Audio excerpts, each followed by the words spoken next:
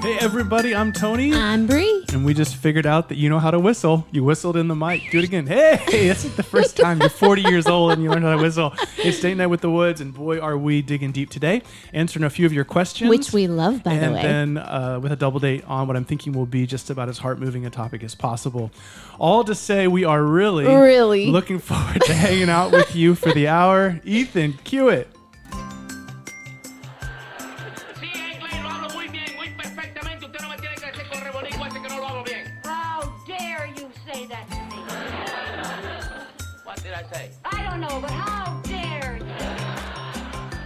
Well, I feel like we say this every week, but we really love hearing from you. When you send when you send a message on Instagram or leave reviews, it gives a bit more context to who we're talking to and all you're going through. It really does. The simple truth is we want this to be a blessing for you, your family, your church community, just bolstering your faith and your commitment to righteousness. And that's why we're going to jump right in today. Last week, we posted a Q&A invitation on, I guess what we're calling the gram, just to see if there were any questions. And let's just say that they really poured in. They poured in. And so we've realized we got to do the Q&A stuff more. Yeah. So what we're going to try to do, correct me if I'm wrong, hun, is trim down the front part of the pod. Can we call it pod? That? Does anybody say pod? Or is it like when I refer if to you want to go with pod, guac? I'm good with pod. Probably nobody else in the world says pod, but we're old people and we can do that. Awesome. Like me wearing my dad's socks. So I'm good with pod. Ethan, okay? you're alpha. No, you're Gen Z. Is it okay if mom and pa over here go with pod? Okay, it's going awesome. So we're going to always try to get some questions in the front end of the pod because that seems like a present need. There's no way to hit all the questions. So if we don't get to yours this week, we'll keep firing next week and hopefully do our best to serve you. Because for us, it is a real fear to be answering all the questions that you're not asking. So we want to hear what's on your heart and in your life. And so, sweetie, who's doing the asking here and who's going to be doing the answering? And how many questions should we try to tackle? Well, since it's the first week, how about I read questions and you start with the answers? Good. And then the Andersons will be here in 15 minutes. So let's see how many we can cover. 15 minutos. Yes. All right, got it. Okay, so question number 1. Actually, I'm going to keep this one anonymous because it involves a couple in leading in their church. So this is a wife. Her husband is in pastoral ministry. They're shepherding a church, but need help themselves out in a rural part of the country without options. So not sure where they should turn. So to shorten it down, he's a pastor. She's his wife. They're in ministry. They're out in a rural part of the country, and they're wanting counsel themselves. Right. That's a tough one. I think first I'd say it's good that they're being honest to the need. It's so easy when we're in leadership roles to kind of hide the struggles, partly because it's a fishbowl and everyone's watching. And so there's this fear if people sense weakness, they'll leave the church or the ministry. And all of a sudden the ministry starts to feel like a lonely pressure cooker. But the fact is most of the ministry couples I know endure tough seasons, and the couples that make it are the ones that find help. I remember when we first planted Mission Bible, we had to meet with friends for counsel, people who were in the ministry world. And we're still turning to mentors. And we still are. Absolutely. And I'd say this is especially true in the early years because often just about the time we crank out 2 or 3 littles, hubby's ministry or corporate careers entering full bloom. And so suddenly we're pulled 2 different directions. The home can feel like an anchor for hubby, and the ministry can sometimes feel like a mistress to us. Mistress. Yeah, I remember you sharing that openly. I think Instagram doesn't really give us enough to answer fully, but the principles I would say to this young woman is, number 1, ministry is a glass house and it is lonely. Number 2 is the years typically when the kids are in that, well, maybe basic, your marriage is 4 to 7 years old and your kids are young is when it is the most difficult. It's not until year 9 where you actually will really start thinking as one, as a team. And number 3, don't feel in any way ashamed to pull in a good biblical counselor. Yes. In a rural community, I just go on to ACBC, the Biblical Counseling Locator. I think it's biblicalcounseling.com. And just reach out to somebody as close as you can. And if you need to request Zoom or Google or something, maybe a Google Meet or a FaceTime, do that. Okay, so question numero 2 from Alicia. She's got 2 littles, 3 and 18 months. And Hi, Alicia. What does a healthy morning routine look like? I feel convicted lately not having enough time to get into the Word and work out. Ooh, a routine for the young mom. Well, I'm going to let you take that for the ladies. I'll speak for the men. Brothers, our wives are a reflection of our servant leadership. And the home's diligence is going to rise no higher than the lid of our example. And we'll do a podcast, or I guess we're calling it a pod now, Yes. pod on that next week. Part of being a Christian man is getting up early, opening the word, hitting your knees, brothers, and letting the rest of the home see that. And if your wife and kids see a man up early on his knees, he's working hard, he's home for dinner, leading the family worship, falling into bed tired, that's an image that they'll carry with them the rest of their life. In fact, we have a brother in the church came up on Sunday, works for the sheriff's department, and they got hit by a tax bill. And his wife said, well, hey, I'll step back into the workforce just for a little while. He said, no, I've got this. I think he was telling me he jumped his workload up to 110 hours a week. Wow. That's a man. Yeah. That's a man. And that's not sustainable long term, but that's a man who said, this is my role. Right. And that's what we do. Love it. So let me speak practically to the wives and mothers. The early years can be a calendar killer because baby doesn't care what time it is or what else we've got going on. So the reality is, as they grow, we want them to learn they exist within our schedule. We don't circle around theirs. You know, it's that parent-led home versus the child-run home. And creating a schedule will bring security and safety to the kiddos, even as babies. And in those early years, my biggest encouragement would be to have a set time you wake up each day before the kids are up. Even if you are up in the middle of the night, keep prioritizing the Word of God. It truly, I can't say this enough, is our spiritual sustenance for survival. And I found that when I'm in the Word and prayed up, I can more readily serve my family with joy. Where the opposite is true, I get up late, I'm not getting dressed. They see mom lacking patience, joy, and my flesh more on display. But here's a tough one. Question number 3 from Christine. Hi, Christine. Hi, Christine. My husband loves God, but doesn't read or study the Bible or pray with me, so he's not leading the family in that way. I'm not trying to be the Holy Spirit, but feel discouraged. I'm not getting much help from my church. Ooh, okay. That's a tough one. The most common issue, I think, dealt with in the evangelical circles today. Hear the question all the time. Church is packed with women wanting to grow, and there's a lackluster or just a passive man who's distracted by his own story, and it's heartbreaking. Let me just say on a theological level, and there's only 2 possibilities, and this actually may require a sensitivity button because I want to be really, really thoughtful here. And Ethan, do you have the button? Let's just do this so ladies understand I'm saying this because I don't know. Okay, there we go. Very nice. So this is, I don't know your husband. I don't know him, and brothers, if you're listening, I understand. I don't know all you're going through, so I say this with incredible amount of love and patience. But there's really only 2 options theologically. When a man says that he loves God, but he doesn't love the Word of God, prayer to God, or investing in the people of God, his home, in this case specifically, either number 1, he's a false convert. Doesn't matter what you profess. It's what you show, what you possess. Or number 2, and there's a slight possibility here, he's a very immature Christian. That's the vibe in 1 Corinthians, right? Either way, the answer for your wife, in this case Christine, is the same. This comes down to your example. The more Christ that you radiate in action, the more impacted he'll potentially be.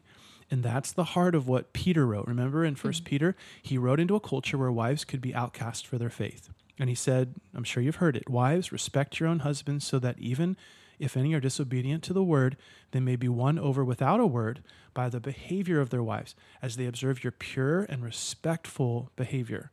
And he doesn't just say, live it out. He even goes on further and he reminds the wife not to fear. And he uses Sarah as an illustration, and Bree and I have talked about this. In fact, I think I taught on this in the Fuse series for the Gospel. Peter goes on and he says how she obeyed Abraham, remember Sarah, even calling him Lord and doing right without being frightened by any fear. And we got to remember, Abraham was dragging her all over Mesopotamia. He's throwing her into these really precarious situations. And the point is that she'd thrown her trust on the sovereign Lord to do right and to trust the consequences to the counsel of God. And I want Bree to chime in on this, but I've told this story. Bree did that for me. Early on, I wasn't investing in her. I wasn't leading well. And she came home. I came home one time for dinner, and I sat down at the table, and our kids were actually behaved. They were in their high chairs. Everything was calm. And I remember she curtsied.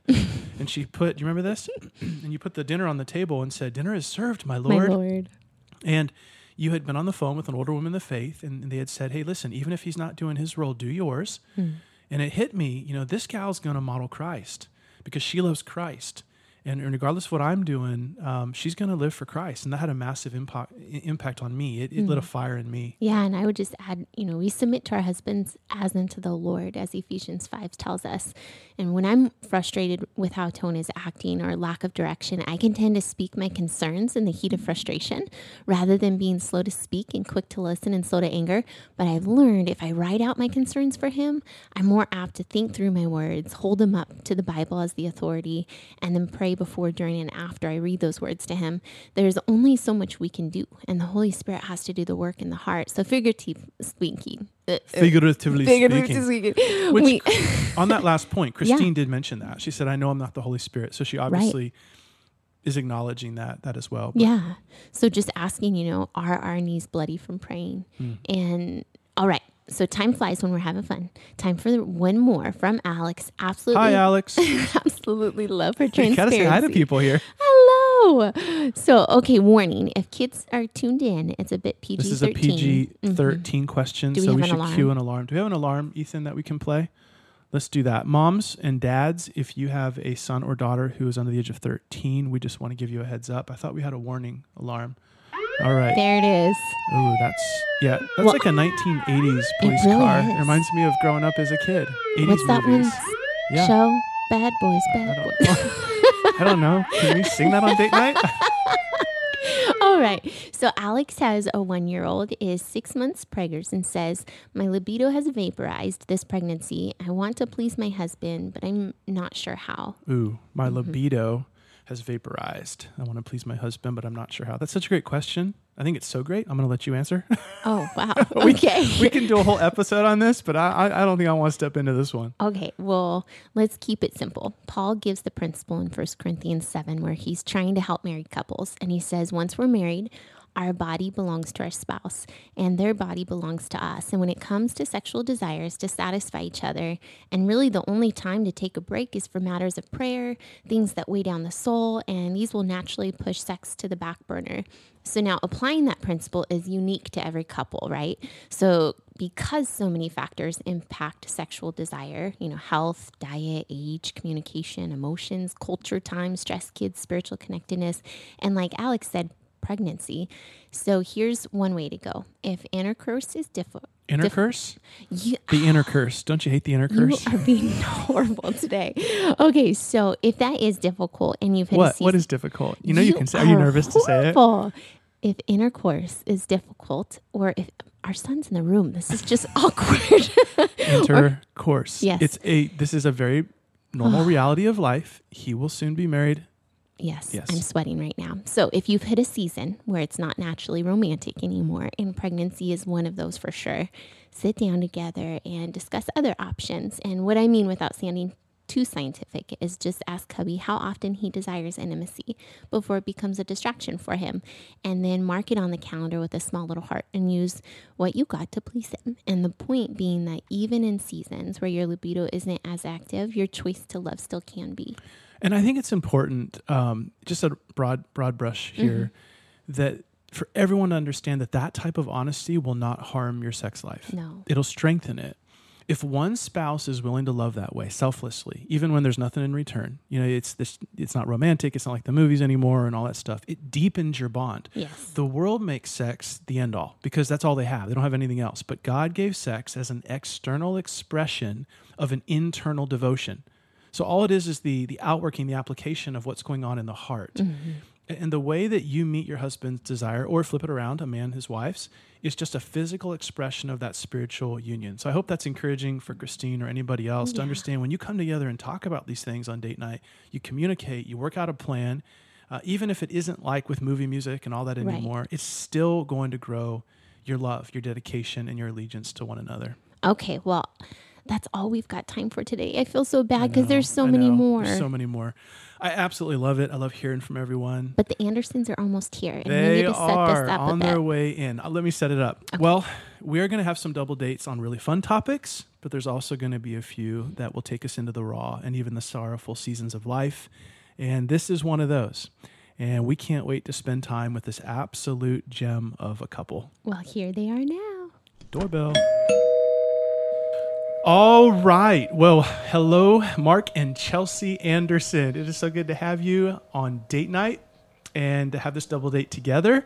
And we got to go ahead and just clarify before we dig in. We're going to be talking life a little bit, but first things first, everybody listening needs to know, because they can't see it, about Mark's mustache, right? Chelsea, do you have anything to say about that mustache? It's all you've ever known at this point. I've seen him without it. But one of my favorite notes about the mustache is when I'm meeting new people at church and I'm trying to like say, oh yeah, my husband's Mark. He's the guy with the mustache in the camera. That's and exactly like, right. Oh, yep. yeah. I get phone calls. We'll talk about this in a second, but I get phone calls from other people and they're like, hey, do you have anyone, that could do any video for us at such and such conference? And they're like, especially the guy with the mustache. I went online today and I looked up mustaches.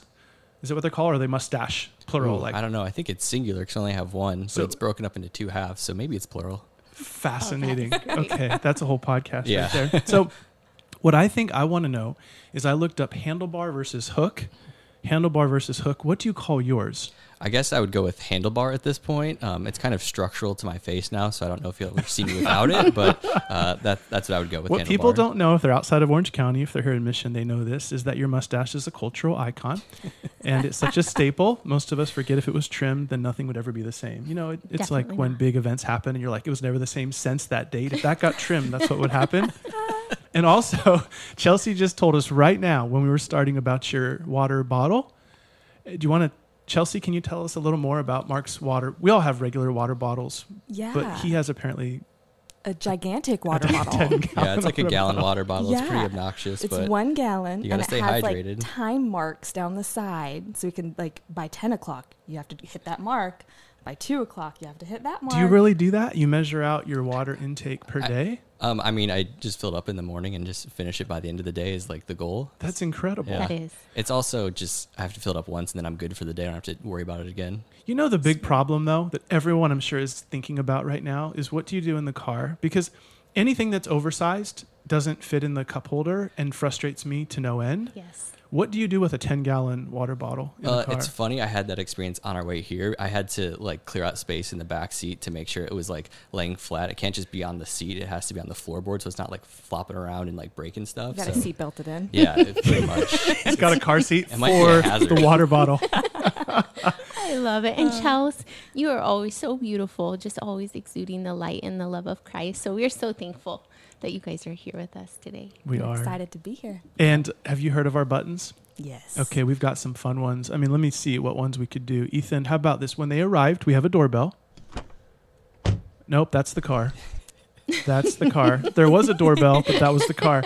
How about this one? If Mark messes up, or in this case, if Ethan messes up, then R.C. Sproul will yell at him. What's wrong with you people? That's what you get for messing up the button. I'm serious. And if Tony's insensitive. I'm never insensitive. Oh, never. Okay. All right. You guys know that one. So first things first, Date Night family has never met you, so introductions are in order. You have been part of Mission Bible for, I think, has it been 10 years? Almost. You're almost pioneers at this. You really are. 2013. And Mark, people will know you once I mention your work. Mm-hmm. So American Gospel, For the Gospel. But what they don't know is you're the one that helps to do the filming.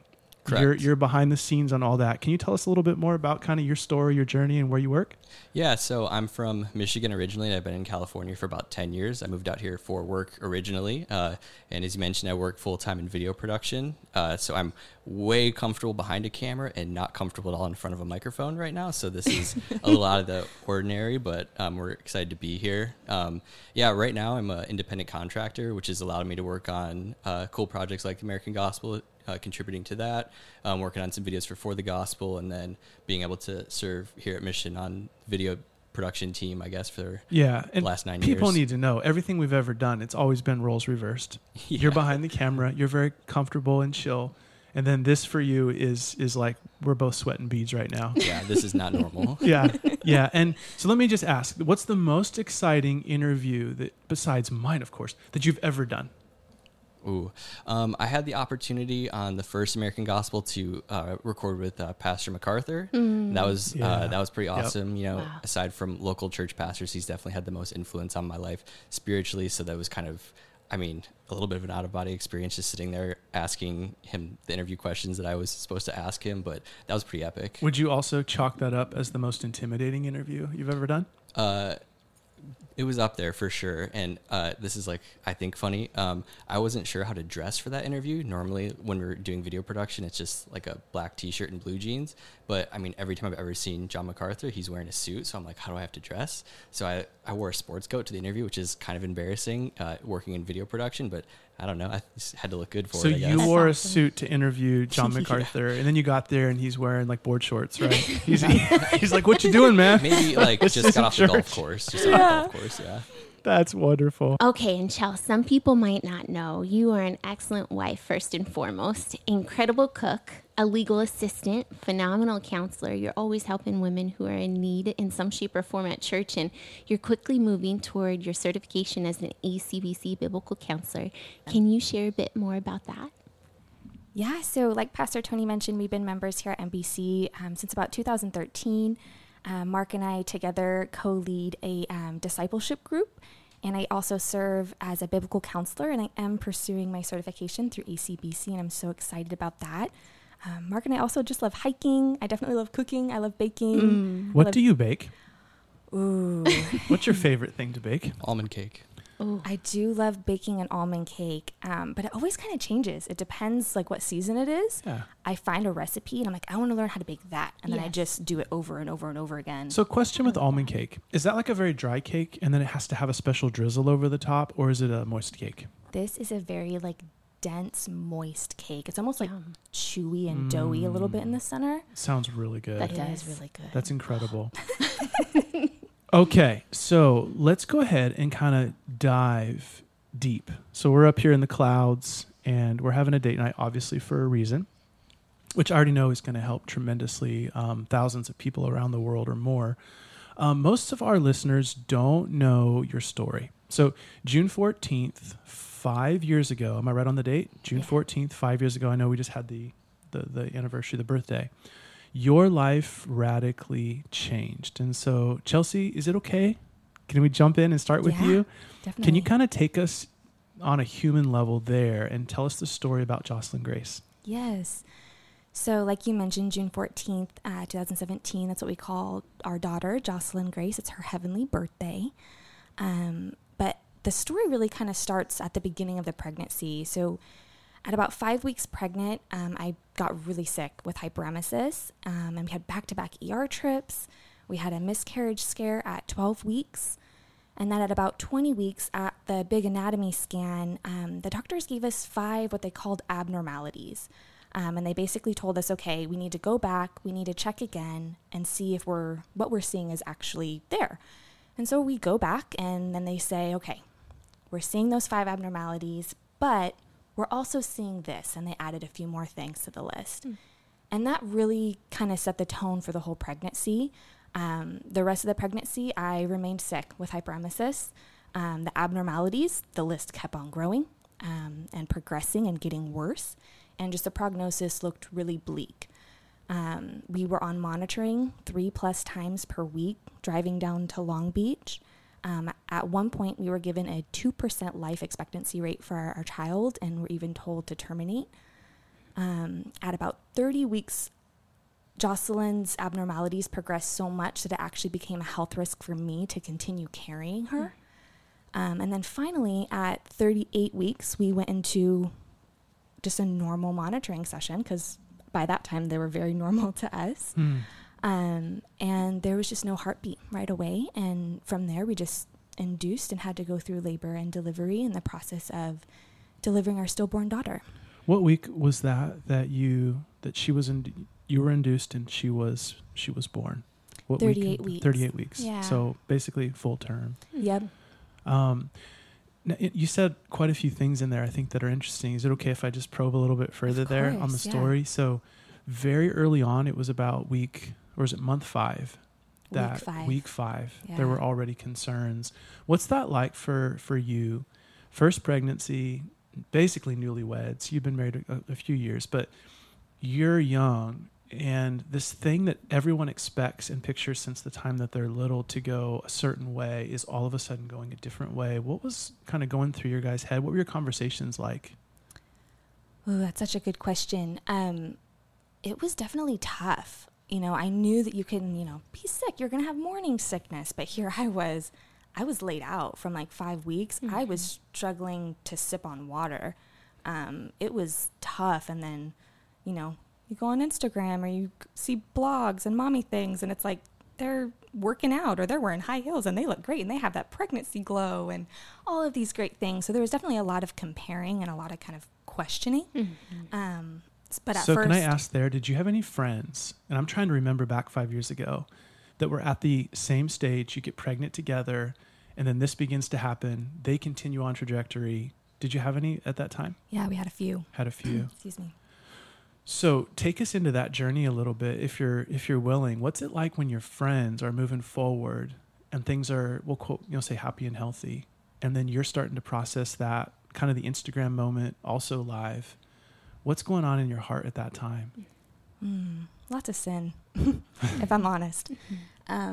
Yeah, it was tough. It was like the balance of like, these are like my sisters who I love and I want to be so joyful for them. But there were days where like my own sin and my own grief through like what was happening totally stole that joy. It was definitely hard, for sure. And Mark, were you there in the hospital when the doctors kind of said, we probably should just terminate the pregnancy? Yeah, that was at a follow-up ultrasound appointment, and they're just kind of going through very clinical. These are things we're seeing, and we see a collection of these types of abnormalities that usually means very low life expectancy or low quality of life for the child, and there's a whole host of potential outcomes, I guess, what that would look like should the child live. And yeah, so they presented it to us like, it's very matter of fact, like this is what it is, and this is what we recommend. What do you guys want to do? And it was a pretty easy decision. Just, we're not going to terminate the pregnancy. That's not an option for us. And fortunately, they were understanding, I guess. We've heard of other stories of other families going through the same thing that have had more difficult experiences with the medical staff. So while that was presented to us, they did respect those wishes once we kind of made them known, and were very clear immediately that was not how we wanted to proceed. Yeah. So you've got this journey that so many other people, I'm sure have been on, where everyone's life is moving forward normal. You guys are in this tremendous amount of trial and pain. Take us all the way up to that day, because I remember a lot of people were praying and we were really hoping that the Lord would answer. But then we hit week 38, and I remember just snippets of the story where you were, you're wheeled into that room and you have to go through this process of it's hard to even to state it, but it's birthing death on a human level. Can you kind of take us into that experience of what it's like? Obviously without being super graphic, but just kind of letting people into and able to sympathize with you a little bit on that. What was that day like? Yeah, it was, I think Mark and I both kind of talked about this, like in a weird way, it was kind of peaceful, I think, for us spiritually, because we had been, 38 weeks, that's full term. And pretty much from the beginning, we had been, in a sense, like just waiting for our daughter to die. And then when we hit 38 weeks, it was actually the same week that we were making plans with our doctor to like, okay, like come Thursday, we're going to induce and we're going to deliver this baby. And with all her abnormalities, like here's our plan to help save her life, essentially. And it was Tuesday when we went into the appointment, and obviously there's just a ton of grief, but in a weird way, it's like, okay, I know right where she is. She's now in heaven. She has a glorified body. There's no longer any of these abnormalities. So in that sense, it brought so much peace, because it had been something that we had been waiting for. And now it's here. Yeah, for sure. It was in a weird way, it was just, this is what the answer is to the question that we'd had on our minds for months at that point. So in some ways it was nice to, okay, like this is the reality, and that we're not waiting for that shoe to drop. But I don't think what we realized at the time was that we were most afraid, okay, of finding out that our daughter had passed away. That's difficult. But then what I didn't realize, because I hadn't really experienced grief before, on a level like that, grandparents passed away, that kind of thing, but nothing that hit that close to home, so to say, and not understanding what the next few months would look like, kind of experiencing grief for the first time. And the answer, we got the answer we needed, but then it created a whole host of other, challenges, I guess, after that. Right. That's interesting, because even in just a typical movie context, people may have been brought into moments of pain, but nobody can ever prepare for the moments after the pain, or the days, the weeks, the years that come afterwards. I remember you guys took, because you're a photographer, you took some photos. Mm-hmm. Yeah. Can you tell us about that, the decision to do it? I still remember the photos. I remember the black and white that you did, and then we've done for other couples in the church since. Can you take us into the heart of that a little bit? Yeah, of course. So I guess coincidentally, before we had Jocelyn, we knew some people that I worked with who had lost a baby and had a stillborn, and they were connected with a nonprofit that shoots photos for families who go through what we went through.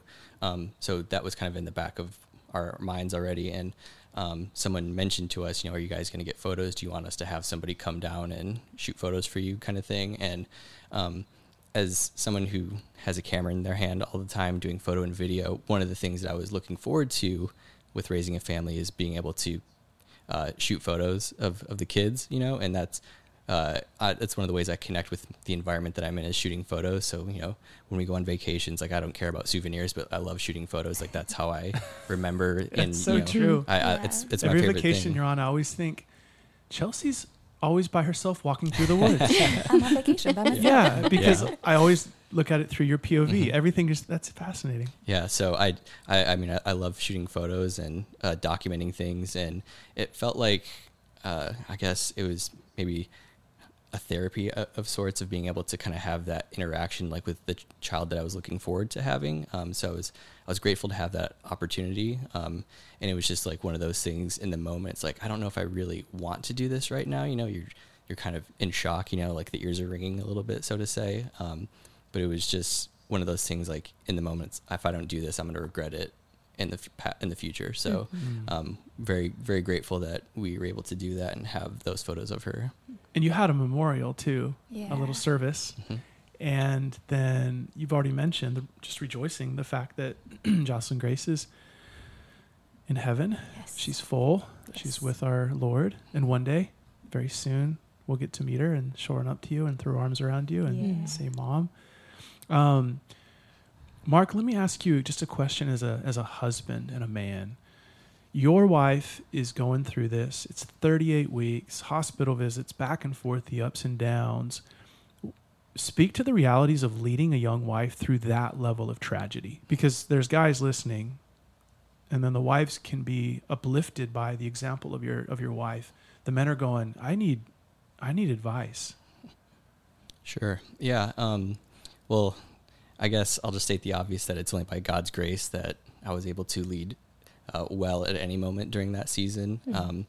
It's interesting. I think in some ways it was easy a little bit to lead during that time, in that really you get tunnel vision when you get hit with, like, hard news like that. And, this is the reality that we're facing.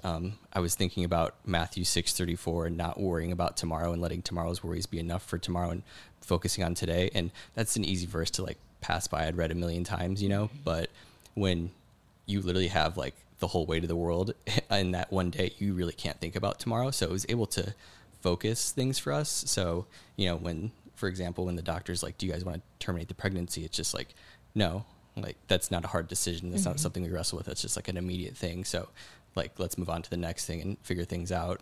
But after that, it was obviously very challenging in a lot of ways. I think it was really humbling, because me as a husband, I want to be the protector, and I want to play the role of God at times, and, fix the pain that Chelsea's experiencing, and it's a pain that I can't fix in that moment. So really, it's like a crash course in what my role as a husband is, and that starts with submitting to God and his sovereignty, regardless of the situation. So submission to God's sovereignty was huge, and just, wrestling with verses about that, praying that way, meditating on that was huge, and just kind of, it's like the old cliche, but letting go, letting God. It's literally, God is sovereign. He's sovereign over this child's life. There's literally nothing I can do right now, as much as I wish I could control it, as much as I want to take away the nausea that she's feeling, as much as I want to find the cure to make our daughter live, as much as I want to snap my fingers and take away the grief that she was experiencing afterwards. I can't do that. So it was a crash course in submission to God. That's powerful. A crash course in submission. Yeah. That's adversity. That's trial. Big time. I am training you right now to trust me because you have no choice. Yeah. Wow. Yeah. There was, I guess, a few practical things I did, because I like practical stuff, I guess. We prayed before every single doctor's visit. That was huge. We had like a list of Bible verses that like kind of spoke into like the different things that we were experiencing, the sin, the emotion that we would read through when we're sitting in monitoring appointments, recognizing that God is forming this child in the womb right now, and he's numbered the amount of days, and just reflecting on that. So it doesn't matter what that machine is telling us. God is sovereign. The machine isn't sovereign. And then also I think we were planning without realizing it, God's providence, that we were already in a good church. We had a good Bible group around us. We had close family around us that were already supportive.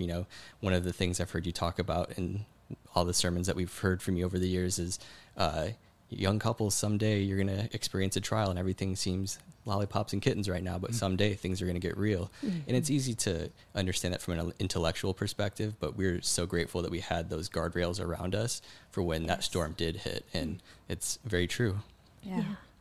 So now it's been 5 years, and, how do you see the hand of God today? Oh, in so many ways. I always kind of called it painfully beautiful because the pain and the grief is all so real. But there's so much beauty in our season and what happened. Definitely the Lord just sustained me, renewing my mind with truth daily, especially after the fact, like during grief. Like, a grieving mind can travel far. Like, my mind would just want to go, and just renewing my mind with truth. There were so many opportunities to share the goodness of God. So many times where we would rejoice and praise the Lord, and people would be confused by it. So that was awesome. Definitely, like, referencing like 2 Corinthians 1:4, like there were so many opportunities to love and come alongside other people now that we are just so grateful for. And another big way I saw the providence of God in his hand during this season was in sanctification. Kind of mentioned it earlier and giggled a little bit, but like my sin. I learned the hard lesson that our circumstances are not an excuse for our sin. And I totally tried to play that card with God a few times. I was physically recovering. Felt mentally and emotionally drained. I was just grieving, and I just wanted comfort. I just wanted what was easy. And that was not conviction of sin. But God was just so gracious and totally sanctified me and grew me so much during that season. Mark and I both kind of say that was the most time that we've ever been like assured of our salvation was during that time, and just watching what the Lord did in our lives and in our marriage. I know myself included. There are so many that had come to you guys in this time wanting to comfort you, and you comforted them through the truth of the Lord. And just so incredible to be able to be a part of your lives and see all that he was doing. But what happens to the emotions? Are there things that resurface? Is it different today? Yeah, definitely. The emotions are still there. They look a little different. The challenges, the sin that arises is different, but it's all still there. I think ultimately, my biggest prayer during the time was like, okay, Lord, like whatever happens, like I just want to glorify you. So as I'm experiencing different emotions and the ups and downs and everything, just making sure that my emotions were processed biblically. Because like I said, I just wanted comfort. I just wanted what was easy. I didn't want to process the emotions I was feeling and what sin that might be tied to. I just, kept praying and asking the Lord just to help me glorify him and honor him in that season. And even today, emotions, and there's still different triggers, and just making sure that I process my emotions. God gave us emotions. Are you willing to take us into a little bit of today? Because on this issue, and it just came to my mind right now, and I'm not trying to press, but it was just 3 months ago now that this kind of resurfaced again. Yeah. With a miscarriage, if that's okay. Yeah. That I share. I don't know if that's Absolutely. public. It is now. Yeah. And we kind of walked through that in its seed stages a little bit again. You guys obviously have to have conversations as a couple. Are we going to conceive again? When? How? And I know this is totally raw, but are you willing to take us behind the scenes on that and let us know what those conversations are like? Because then you did get pregnant again. God chose to take the child. How does that work now, 5 years later in the sanctification process? Yeah, that's definitely still something that's raw that I'm still working through. It sounds silly, but there were moments where I was kind of surprised that I was struggling with the same sin. I laugh at myself because it's hello, I do not have this all figured out by any means. But yeah, different sin of coveting or comparing, the pregnancy. Again, I was sick right off the bat, again with hyperemesis. And so just so many of the same questions that after this season with Jocelyn, we were so assured of our salvation, and we were in such a solid place, and it was just processing grief. And so now 5 years later, having another miscarriage, and so many of those same just yucky sins creep up, and yucky thoughts creep up, and just things that want to steal my joy. And again, it's understandable that I'm struggling with those specific sins. But again, my circumstances aren't an excuse for sin. And so making sure we process that biblically, and we're talking about it, and we're confessing it, and, processing all those emotions and thoughts and everything, because, we're not done. God's not done with us. Another trial can come. We don't know if God's going to bless us with kids. We can have another stillborn. We could have another miscarriage. We might not be able to conceive. We don't know. But just making sure that no matter what we're going through, whatever sin we're struggling with, that we're processing it together. And he does such a good job at leading me through that. And yeah. Well, I think just honestly listening to you talk, I'm being sanctified. I'm being moved. I'm being blessed. I can only imagine how many other people are going to be thinking the same thing. That line, our circumstances are not an excuse for sin. Am I saying it right? Yeah. I have studied and preached a lot of sermons. I've never heard that. It is a pregnant, no pun intended, very, very, very important truth for us all to take away from this. And on that note, I think it's important to kind of turn to us as church members, because we're your family and we're your friends. You guys are going through all of this. And then there's this whole community of faith that's trying to figure out how to go through it with you. So if you had the opportunity to tell everyone now, looking back, what was helpful, what was harmful, speak to all of us as Christians and fellow church members. Let's start with the negative. And we all do this because we're trying to figure it out, but what wasn't helpful in the tragedy? What were some things that you go, that just caused more pain? I think maybe the first thing that comes to mind is just avoiding the situation entirely.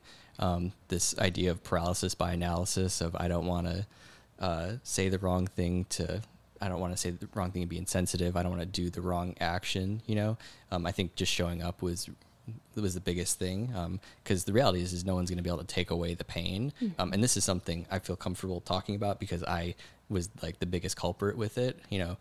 There'd be days after we're out of the hospital and, we're processing grief, but it's a good day, quote unquote good day, and Chelsea's smiling and things seem like things are happy right now. But the reality is it's always right below the surface. So maybe I was dealing with grief, or, I had a question or would want to bring it up, but I would be hesitant to, because I don't want to upset Chelsea, trying to, again, be the protector that I can't really protect in that way.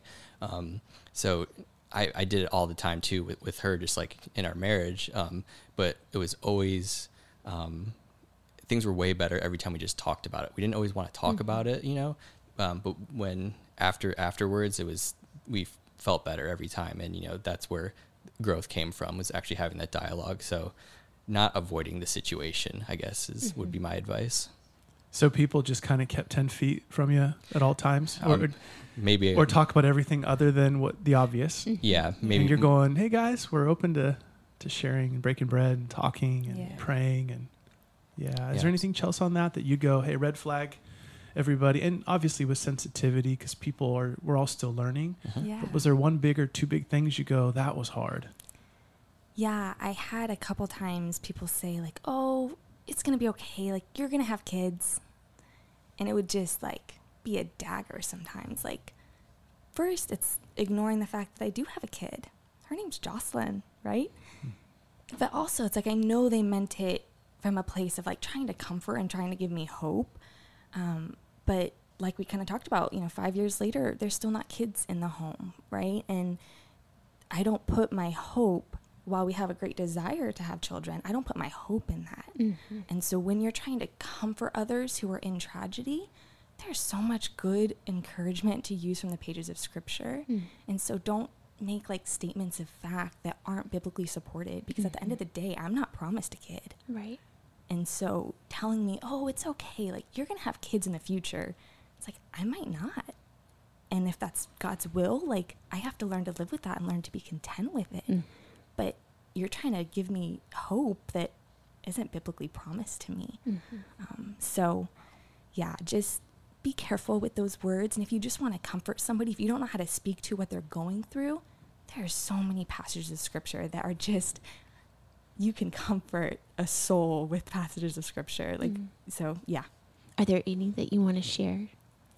Ooh, put on the spot. I didn't write any down. No problem. Mark wrote down a bunch from like the list that we used to go to. It's like 1 Peter 1, 6-9. Psalm 139 was just something Mark and I stuck to. Like, I feel like every day we were reciting that one. Job 2, Psalm 20, verse 7. And I know for me during that time, James 1 was just like a gold to me. Like, just learning to consider trials joy and what that really meant, and also just studying contentment throughout the Bible, of understanding that it's something that we learn and it's a process. And so, yeah. So good. So let me flip it. What was one thing on each side for Mark and for Chelsea? So one big thing someone did and you're like, that was incredible. They nailed it. That fed us, that supported us, it encouraged us. I'll start. I'll say just remembering Jocelyn. Like, we had a lot of people put down June 14th and remember that date. And that just means so much to us. Like, she is our daughter. We know right where she is. We call it her heavenly birthday. We celebrate it every year. And so just remembering Jocelyn is just such a blessing to us. Yeah, absolutely. I think people who did that and would show up to the little anniversaries that we'd her heavenly birthdays that we'd have for her, and I think there's groups of people who would just be really intentional at checking in months after the fact. And I think that was one thing that we learned, was that experiencing grief for the first time, everyone was so kind and everyone wants to help. And I know it all comes from a good place of just like, what can we do? That's just like church people, do you need meal train? Do you need this or that? You're just like when in doubt, make food. Yeah. Exactly. But that kind of naturally peters out after a couple months, because everyone has their own lives and everyone has their own trials that they're going through. There's plenty going on. But there's folks who would kind of check in 6 months, a year, even after. And that was really nice, because then we understood more so in the time, like, hey, this is like what I'm struggling with. And then we could hang out and talk with them. And, that was a real blessing. That's awesome. So let me ask, kind of coming back up out of the deep waters, what's the next 5 years hold for you guys? And obviously it's all if the Lord wills, but what are the dreams, the goals, the objectives, the desires in your life as a couple?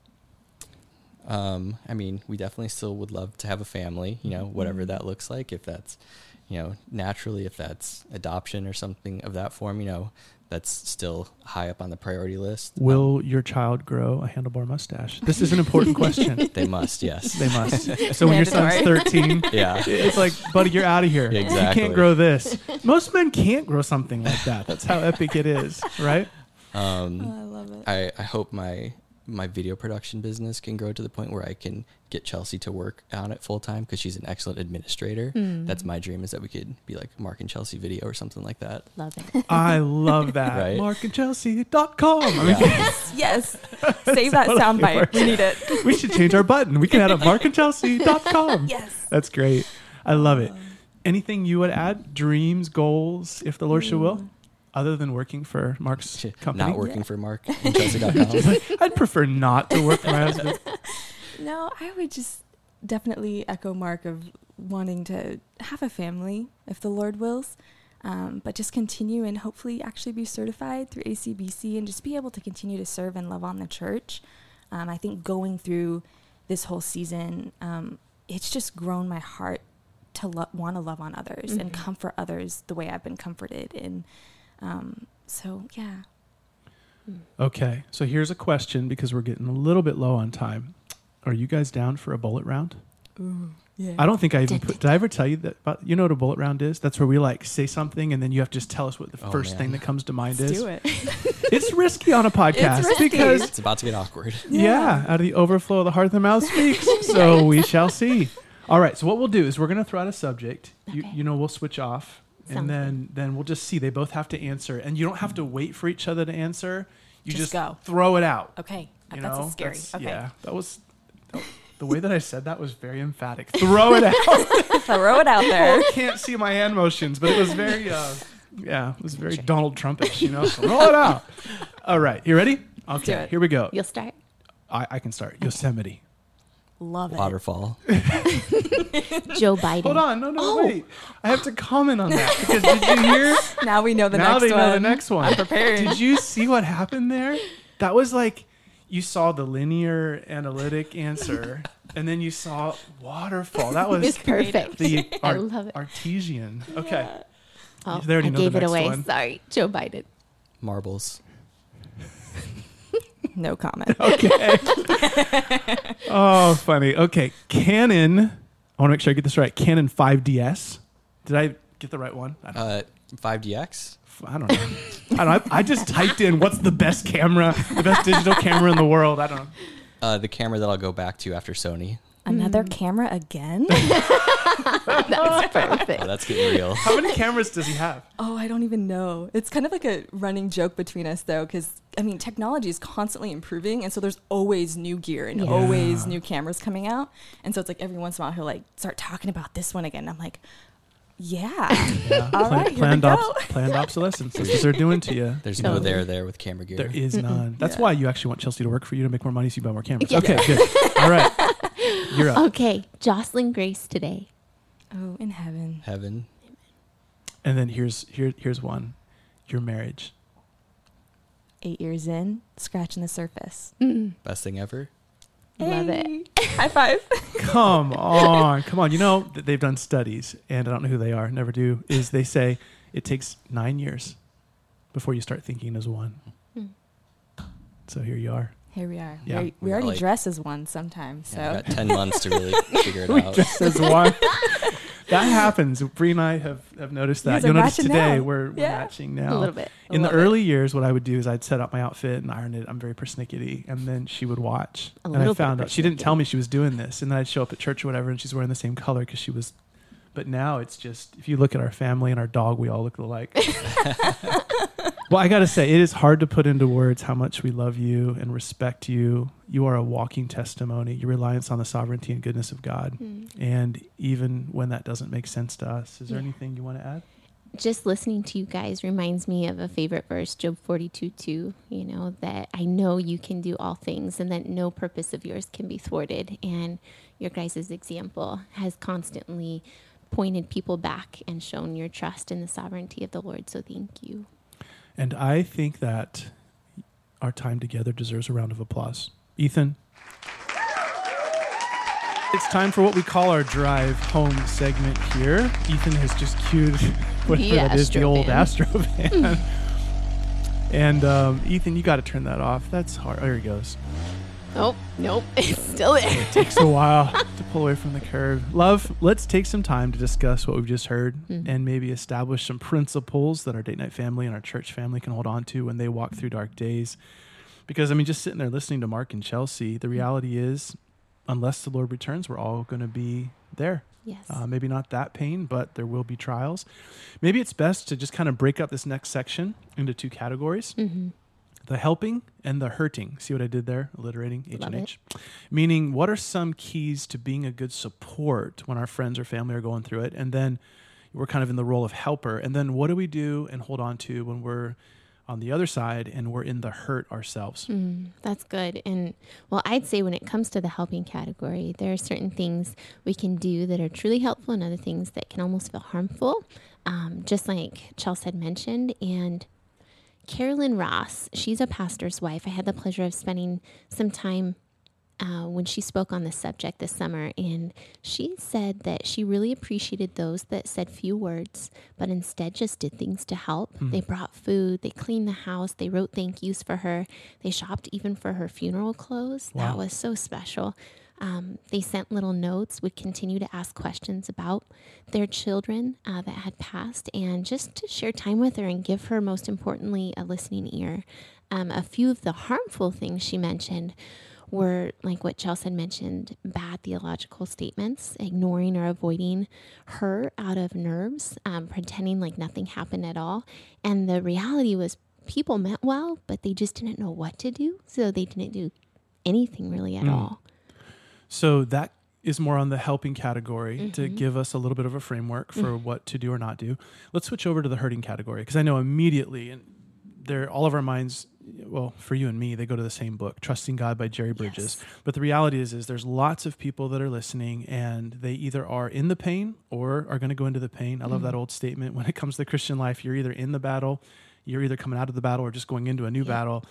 And that book for us, Trusting God by Jerry Bridges, has been such a tremendous heart medicine and to many people in our congregation. I think step one, I would tell anybody, jump on Amazon, order the book. Once you get into the first chapter or two, you'll be locked in.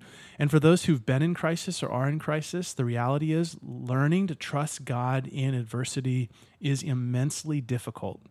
And we all will struggle with it because we ask those hard questions. Does God actually control it all? What's he doing when things get tough? Didn't he promise to deliver on the day of trouble? And if we're just honest, it's often easier to obey God than to trust God. Because obedience is worked out within defined boundaries, right? Here's the Bible, here's his will, now I know what to do or not do. But trusting is something that I got to do without noticeable boundaries. But here's the key. It's just as important to trust God as it is to obey God. Because whereas disobedience defies his holiness, lack of trust or lack of faith doubts his goodness. Yeah, and that's why we recommend the book, because Bridges journeys through the scriptures to present what we call that triangle of trust. Let me explain. First, that God is completely sovereign. Second, that God is infinite in wisdom. And third, that he's perfect in love. So we call that the triangle of trust. In his love, he wills our best. In his wisdom, he knows our best. And in his sovereignty, he has the power and will always work out our best. And that's why we call it the triangle of trust. And those truths are just attested to on virtually every page of Scripture. Yeah, and let me just stop there for a sec and personalize it a bit. If by chance you're in a season of crisis, hearing big God theology can feel honestly impersonal, almost preachy. Yep. And I've suffered from illness and had months being bedridden. And please know that these truths come with sensitivity and understanding. And if we could, we'd be there by your side, willing to mourn with you. And weep with those who weep. Yes. We always want to meet people there in those moments of pain. So let me go ahead and kind of just take, 3-4 minutes here and give a big picture of this. Here's the foundational truth that carries us through crisis as Christians. We call it the providence of God, or simply put, God's intervention in human affairs.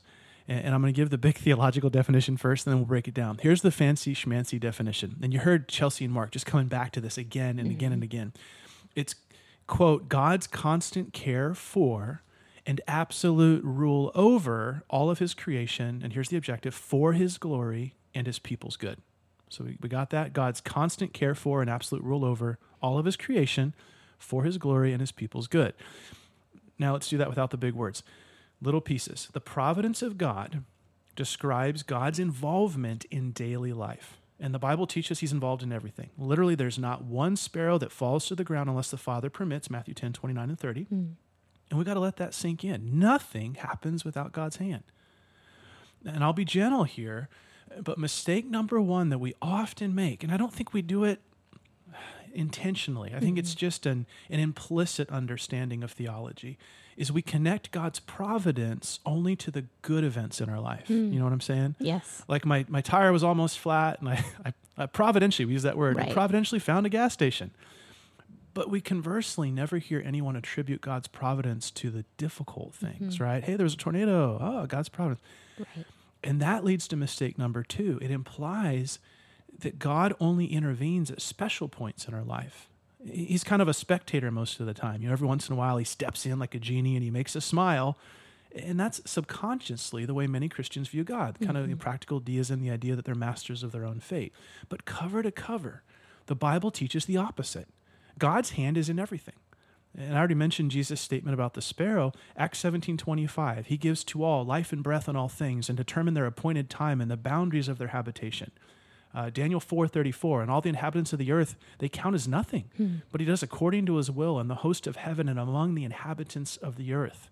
Or Lamentations 3:37, who is there who speaks and it comes to pass unless the Lord has commanded it? Is it not from the mouth of the Most High that both good and ill will go forth? So across Scripture, we see God's hand in everything. The seeming good things, the difficult things. I mean, just put it into like actual visual form. Jesus faced the cross. That was God's plan. Peter was miraculously released. James was executed. That was God's plan. I mean, think about it this way. Imagine you're married to Peter, and then your friend, she's married to James. And around the same time, Peter gets miraculously freed from jail. And yet James, your husband, he's executed. Right. So Peter's wife runs home and goes, oh, look what God did. What is James' wife supposed to say? Right. The reality is he did both. Joseph was thrown in a pit and sold into slavery, but it was God's plan.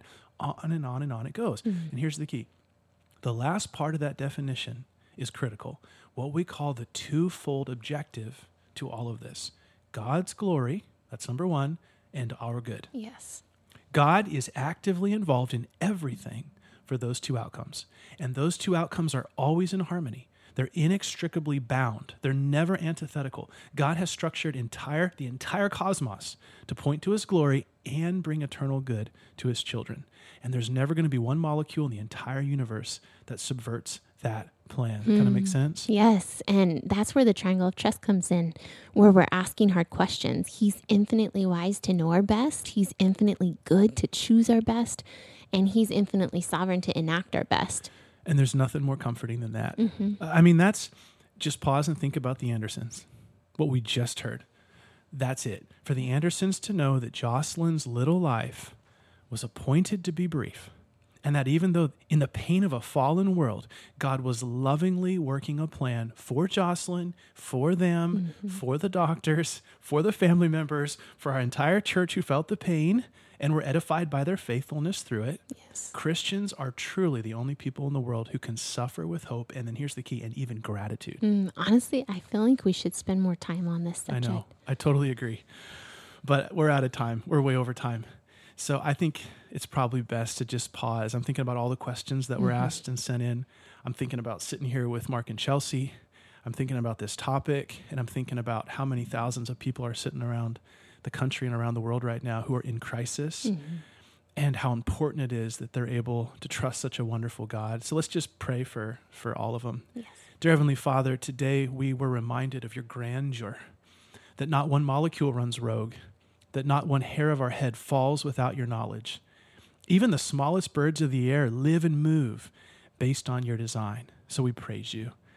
And right now we pray for those enduring crisis that are hurting in tragedy, the dark night of the soul, that their trust would be in your goodness and power, and that even this episode would meet them where they are, wiping their tears and strengthening their knees to hold up their chin and to walk with hope just one more day. So please, show them your hand in this. Use their testimony in this. Glorify yourself in this, we pray. In Jesus' name, amen. Well, just in case you missed it, that book again is called Trusting God by Jerry Bridges, and it's one of our all-time favorites. All-time favorites. Even our church, we're going to be spending the rest of, actually the whole next year, 2023, going through the sovereignty of God. I can't wait. The providence of God and trusting God. So let me add, if you're hurting, don't hesitate to reach out for prayer. We'd love to talk to you. Yes, and please send us a note, leave a review, call the hotline, and keep your questions coming. We'll be back in 14 days with a new pod, another double date with special guests, and loads more fun. Are we sticking with pod? Totally. I'm just saying, nobody says pod. Well, nobody wants to be called Maverick either. I love you.